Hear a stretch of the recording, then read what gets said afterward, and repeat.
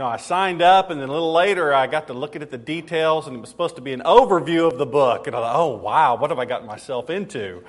But hopefully tonight, what I have to share will be a blessing to you, and we can study God's Word together. Let's say a quick prayer, and then we'll get started. Father, we are so grateful for your love and for the good things that you give us. Father, for your Word that shows us your will and your truth for our lives.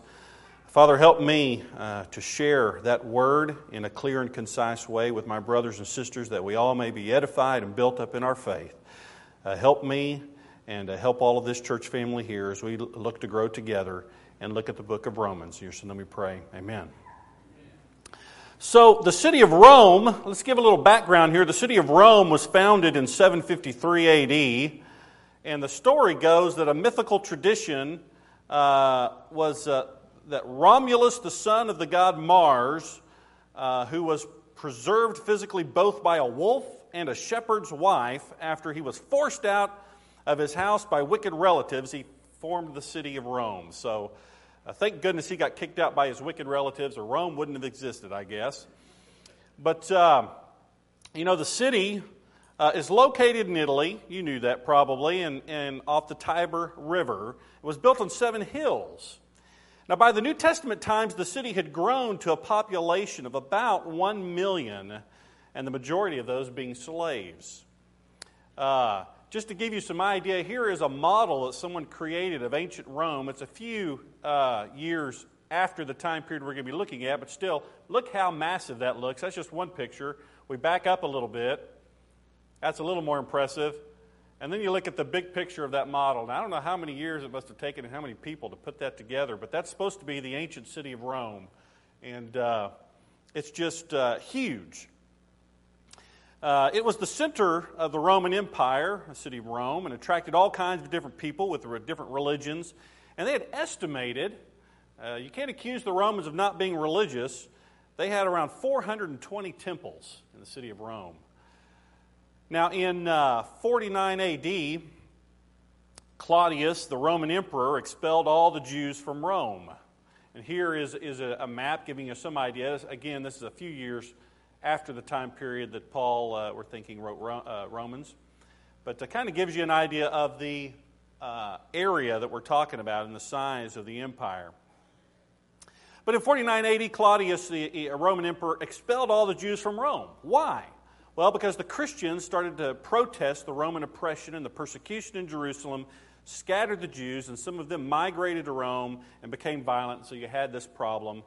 Now, during Paul's second missionary journey, he met a Jewish couple who had been expelled, and this actually gives some credence to this history. Acts chapter 18, verse 1 says, Aquila came to Corinth, was with his wife Priscilla. We remember those two names, because Claudius had ordered all Jews to leave Rome.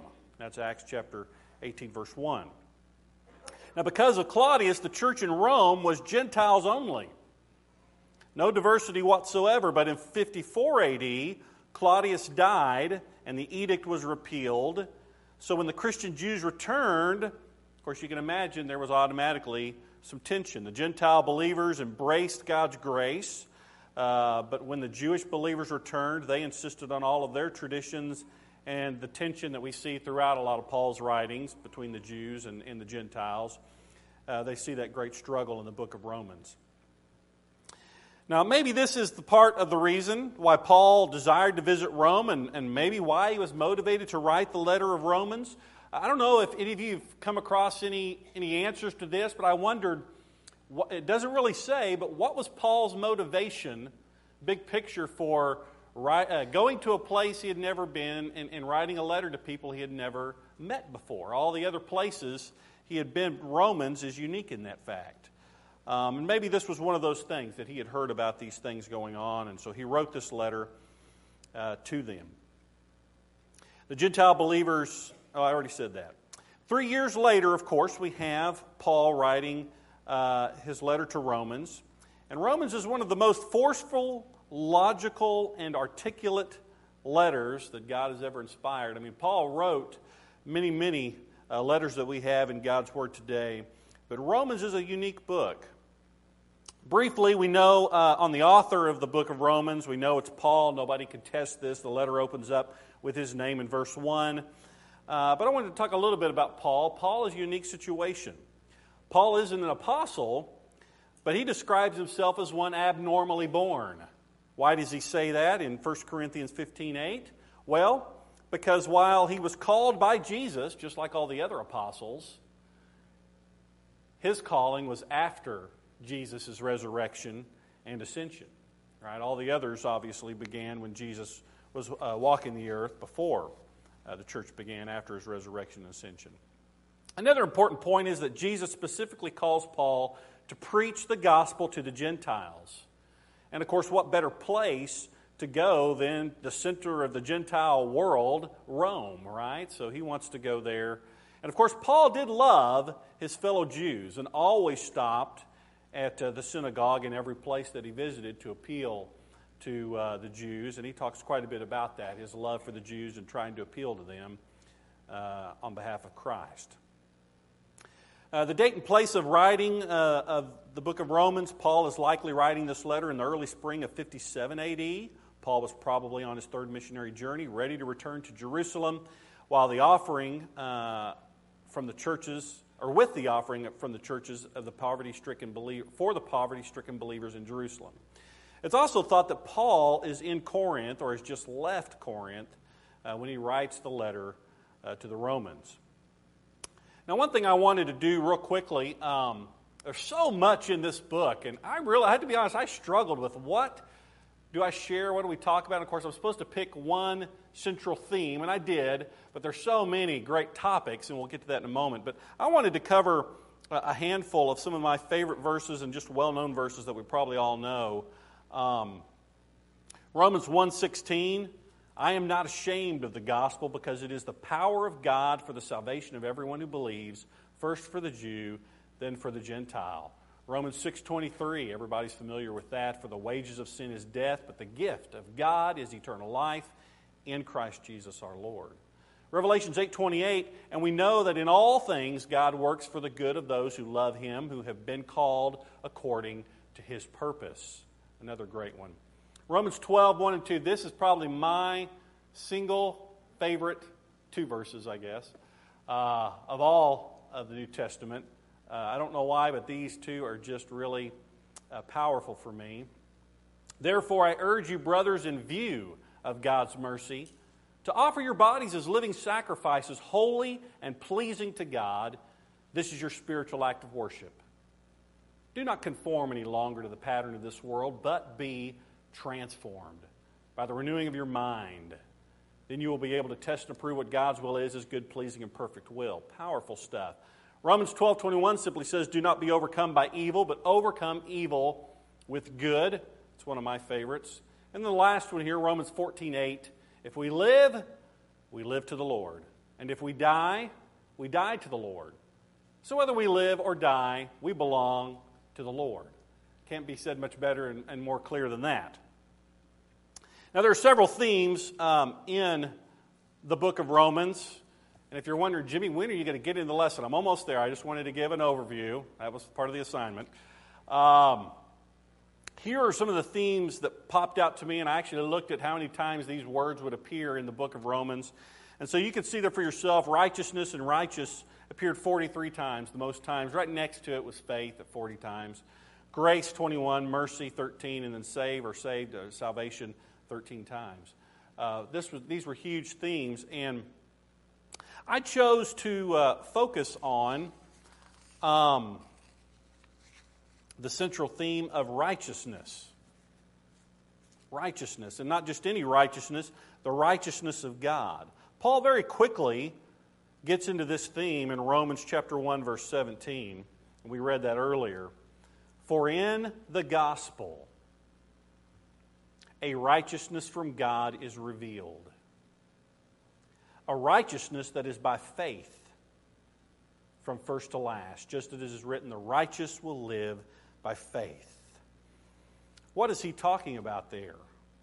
Well, before we get into breaking that down, let's define the word righteousness. I'm going to give the layman definition real quick. It's not on PowerPoint. But to be righteous is simply to be right, right? It's the act of being right. And in this context, obviously being right in the sight of God. That's what righteousness is. But looking at some of the more official definitions, Merriam-Webster says, acting in accord with divine or moral law, free from guilt or sin. Secondly, a morally right or justifiable, a righteous decision. So there's Merriam-Webster's definition.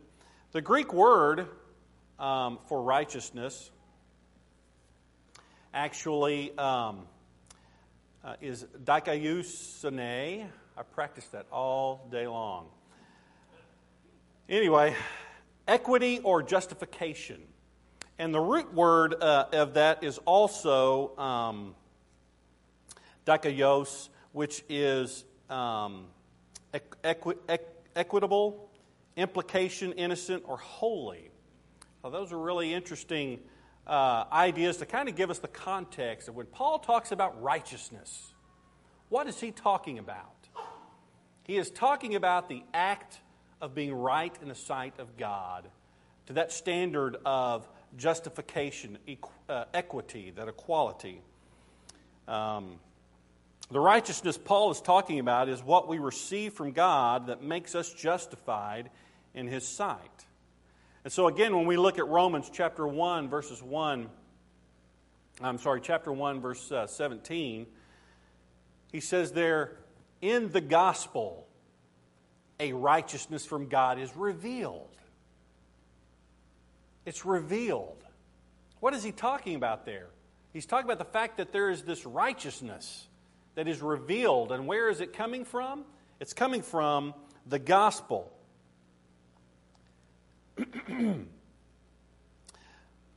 Paul is saying there's a righteousness in the gospel, a way to be righteous that didn't exist before. Not really the way, but it's the way that we achieve that righteousness. It's not a new righteousness. The righteousness in God, the righteousness that God expects has never changed between the old law and the new law. But now there is a new way to find that position of being right in the sight of God, that righteousness, achieving and obtaining the position of being right in the sight of God. You can achieve that now through the gospel, and it's revealed through the gospel. Now, why does Paul need to qualify the righteousness that he's talking about in the good news of salvation through Jesus Christ? Well, because it's always been achieved, this righteousness in the sight of God in the past has been achieved by what? By the law, by keeping of the law. And that's all changed. And he's going to break that down here in a moment. For thousands of years, mankind, specifically the Jews, obtained righteousness from keeping the law, from God's law. Paul continues this thought in Romans chapter 3, verse 21. Romans chapter 3, verse 21. Paul says, "But now a righteousness from God, apart from the law, has been made known, to which the law and the prophets testify. This righteousness from God comes through faith in Jesus Christ to all who believe." Now again, this righteousness he's talking about from God is apart from the law. It's separate from the law. It's no longer a situation where you have to keep the law in order to be righteous.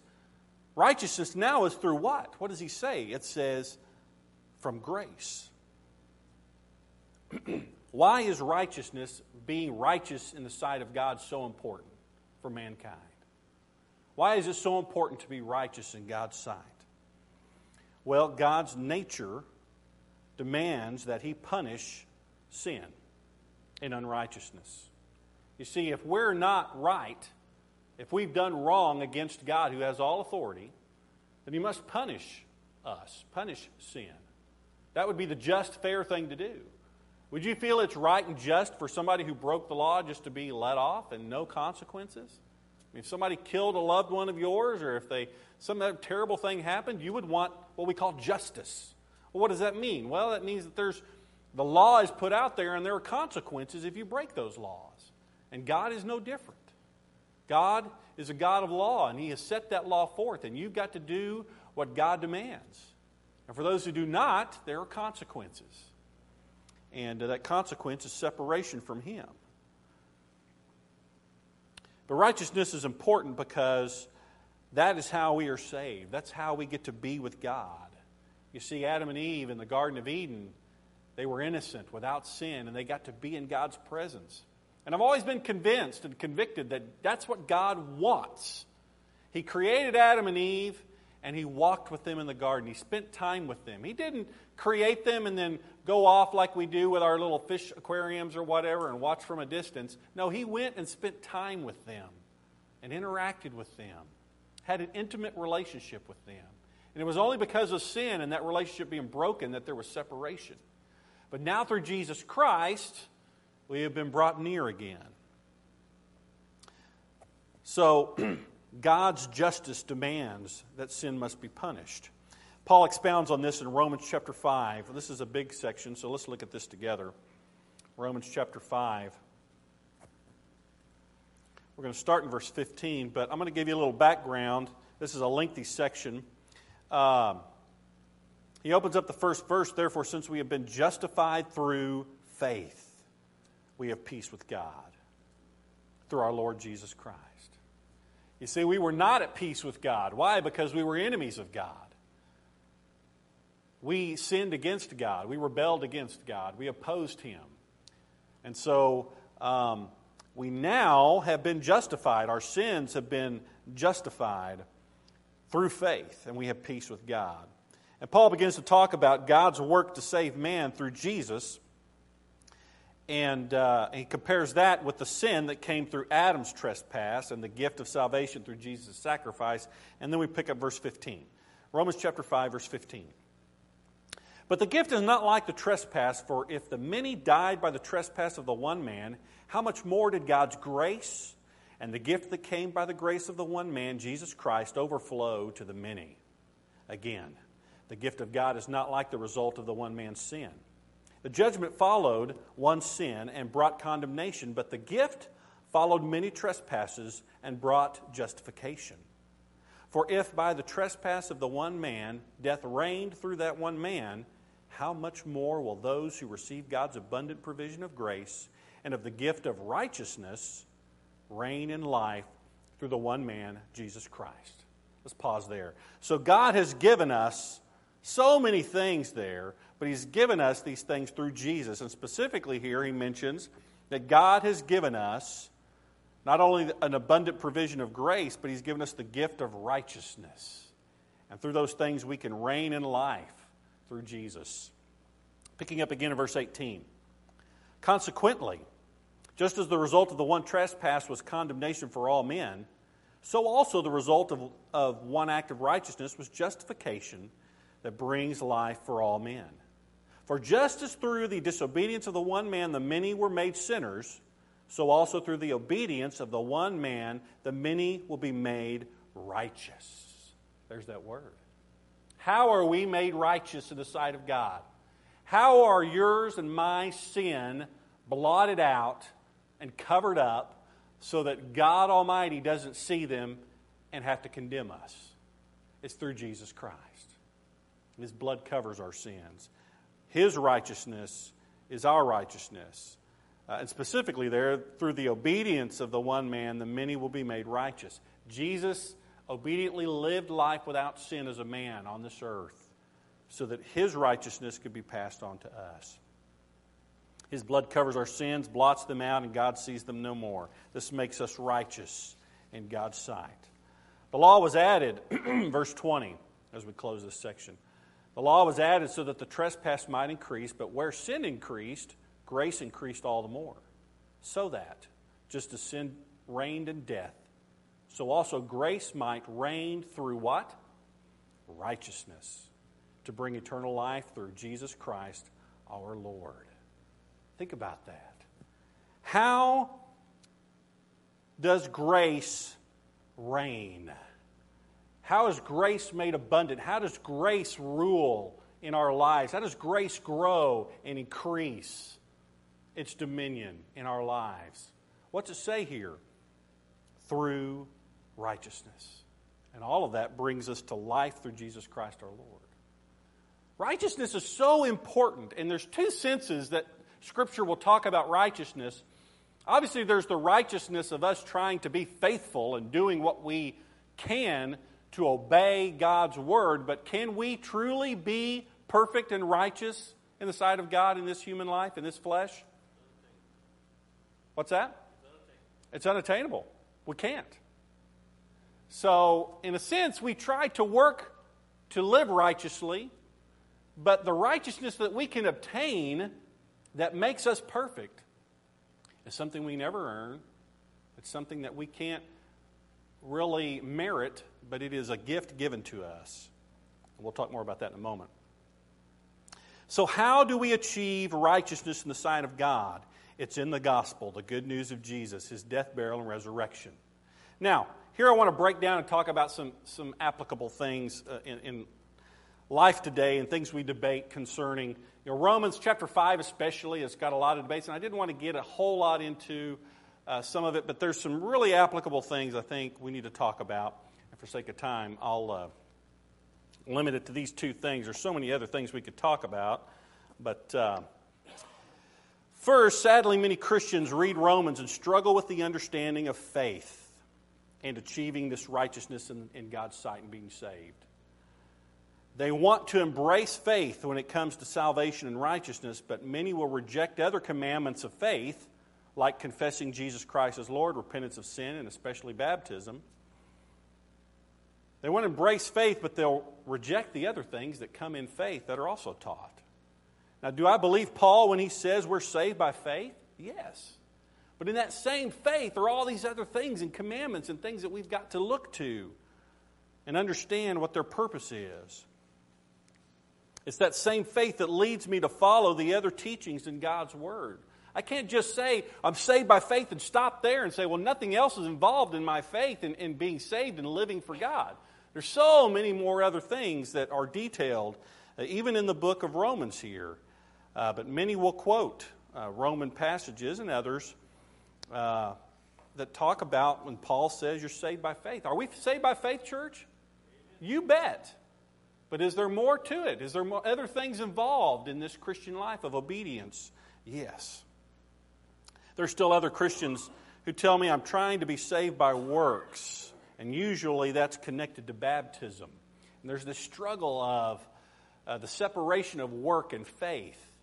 Now, I want you to know, and you probably feel the same way too, I don't know, but I have never believed because I was baptized that I have earned my salvation or that somehow I deserve to get to go to heaven to be with God for all eternity. There's no way. I don't believe that, and I don't think you do either. But yet that's what we'll be accused of. Because we believe that baptism is connected to God's saving grace, to His work of saving us. No, salvation, I believe, is a free gift of God, given through Jesus Christ.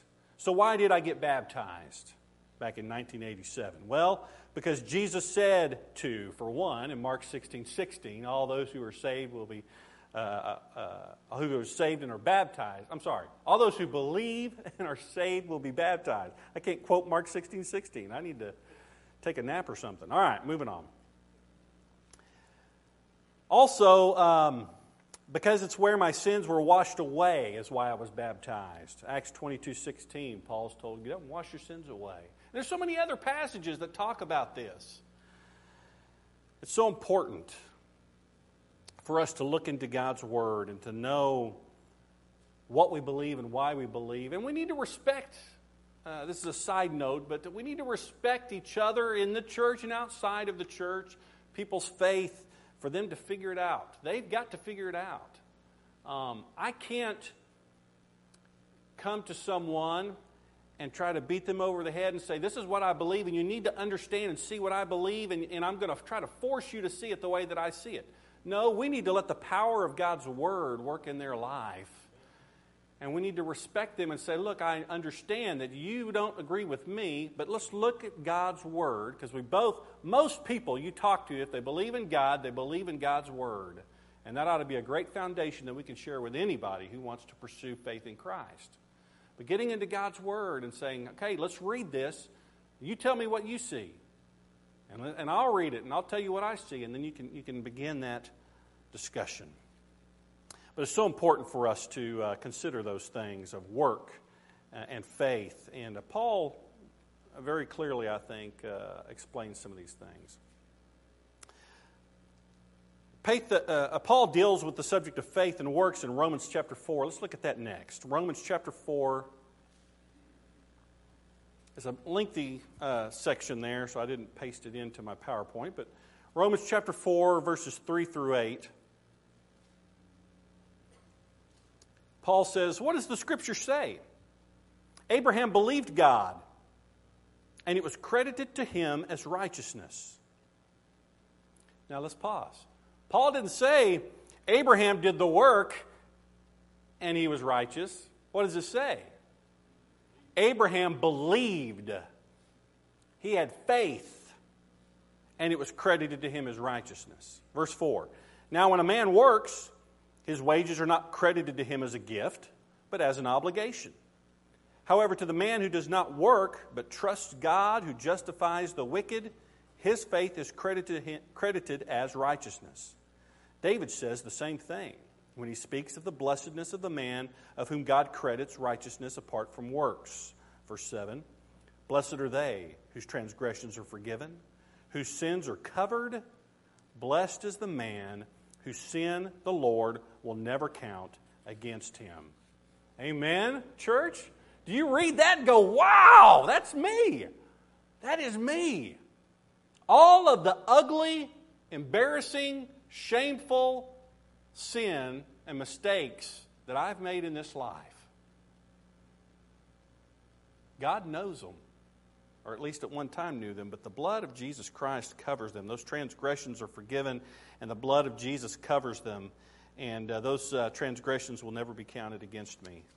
If you're in Christ Jesus, that's the promise we have. Paul says faith is credited as righteousness apart from works, and that's so important. And we need to realize in the context he's talking about is not living right. You still need to live your life in the righteousness and do right. But what he's saying is in the sight of God, in a judgment context, you can achieve righteousness in the sight of God and be saved. That's what he's talking about there. Romans 9, 30 through 33. Let's look at that.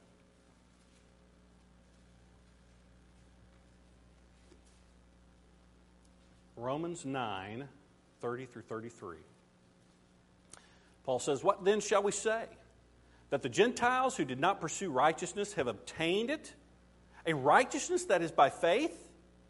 But Israel, who pursued a law of righteousness, has not attained it. Why not? Because they pursued it not by faith, but as if it were by works. They stumbled over the stumbling stone. As it is written, see, I lay in Zion a stone that causes men to stumble, and a rock that makes them fall, and the one who trusts in him will never be put to shame. Of course, we know that references to Jesus Christ. They stumbled over Jesus. They couldn't believe him. They chose not to believe him. So if the purpose of works in faith is not to obtain righteousness, then what's the purpose of works? Why should we do the work of God? Why should we do things by faith? Well, Romans 6:13. Let's look at that. Romans 6:13 through 18.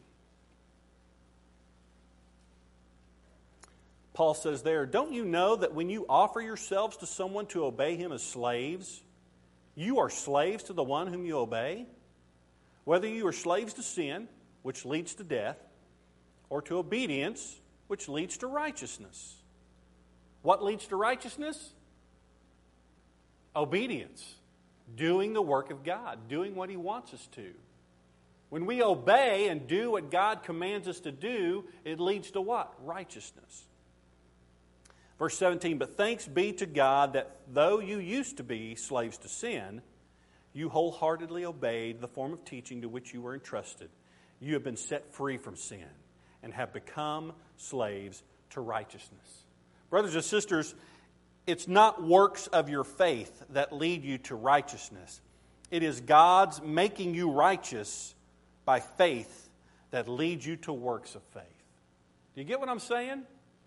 It is our faith that leads us to action. That's what James would say. We're not studying James, but James says, I can show you what I believe by what I do. You show me your faith without deeds. Well, that doesn't make any sense. If you believe something, you're going to see the evidence in someone's life. And so that's why we have to live in righteousness and do the work of God. The Jews struggled with this, obviously. And I always feel bad for the Jews. Do we know anything about having traditions, and sometimes traditions are hard to change? Do we know anything about that? I don't know if we know anything about that, but Jews obviously had thousands of years of relationship with God by the law and keeping the law. And not only God's law, they loved it so much they added extra laws and traditions that weren't even there, and unfortunately made a burden on the people. And Jesus seemed to correct them numerous times about that. But in Romans chapter 10, verses 1 through 4, Paul deals with this with the Jews. And there's some application for us today, and we'll talk about this. And let's see, it's 5 till, right, that this ends, class ends? There'll be 2 bells. One bell can be 5 minutes. All right, thank you. Romans 10, chapter 10, verse 1. Brothers, my heart's desire and prayer to God for the Israelites is that they may be saved. There it is, Paul's evidence of how much he loves his Jews, his Jewish brothers, his Israelites, and his fellow clan. He wants them to be saved. Verse 2. For I can testify about them that they are zealous for God, but their zeal is not based on knowledge. Since they did not know the righteousness that comes from God and sought to establish their own, they did not submit to God's righteousness. Christ is the end of the law, so that there may be righteousness for everyone who believes. Boy, that is powerful. And it was tough for the Jews. It was a challenge. Jesus is the righteousness of God. And He is also the end of the law, according to this passage. So everyone who believes can be righteous. It's no longer just for the Jews. It is for all who what? Not just all people. Not all people who believe in God, but all those who believe in the context they're being in Jesus. For all who believes. The Israelites, God people, did not know the righteousness that comes from God, according to Paul here, nor did they submit to God's righteousness. So who is Paul referring to here? He's obviously referring to Jesus. The Jews didn't recognize Jesus and refused to submit to Him and to this new covenant that was going to be established in His sacrifice. So why didn't the Jews submit to God's righteousness? Does Paul tell us? He does. He says they sought to establish their own. So my question in pausing with this is this. Do we struggle with wanting to establish our own righteousness? Our own rules? And I'm not talking about just the church, but just us today, the people, the United States of America. Let's just focus on that. We won't even say the whole world. Do we want to make our own righteousness? We do this all the time, don't we? We struggle with who decides what is right and who decides what is wrong. Well, I think, when we fill in the line, right? Fill in the blank. Well, I think, and don't we have these conversations? Well, you may feel this way, but I think, what's the better way to talk if we're going to talk about right and wrong? God's Word says this. The Bible says this. That's a better way to say it. And too many times we get into, well, I think this and I think that, and our language gives us away. You know what? Really, we shouldn't be so concerned with what we think. We should be concerned with what does the Word of God teach? What does it say? I think we've lost that. Because we live in a culture that you can have it your way, and everything's about you and what you think. If we had idolatry today, it is the individual, isn't it? The individual to do whatever you want to do. And that's a sad commentary today on our culture. Do we have Christians today that can't see the righteousness of God found in Jesus Christ because they are too busy seeking to establish their own righteousness? Why do we have so many Christian churches in the United States of America today? Why are there so many different groups and variations and divisions of those who want to follow Jesus Christ? Because our allegiance and our commitment is not to the Word of God, it is to what we've always believed. And you know, we have been guilty of it too. And this is what I mean by this. If we raise up kids in our church to believe what we believe, but they don't have a clue why we believe it, they don't know where it's found in God's Word, is that a problem? Yeah, a huge problem. Because the reality is for human beings, and I was a youth minister for 16 years, and, you know, the books all tell us that they eventually get to a searching faith. Kids, people, human beings, we all get to that place developmentally where it's not just about faith, but we start to question everything in life, right? You know, up to that point before junior high, sometime in junior high typically is when it happens for the early, more mature kids. But I probably didn't do it till college. But I'm not very mature. But kids will begin to question everything. Now, before that, they want to be just like their mom and dad, right? And those are the great times, you know. They want to obey you and make you happy, and they like the songs you sing, and they like all this good stuff. They want to be just like you. But then they get to that place where they want to be different. And they start questioning everything they've always believed. And if that happens in college, that's not a good place for parents and kids. It's better to happen in junior high and high school years. And you're blessed to have great youth minister with Mike Coghill. I'm sure he does a great ministry of helping families and teenagers do that.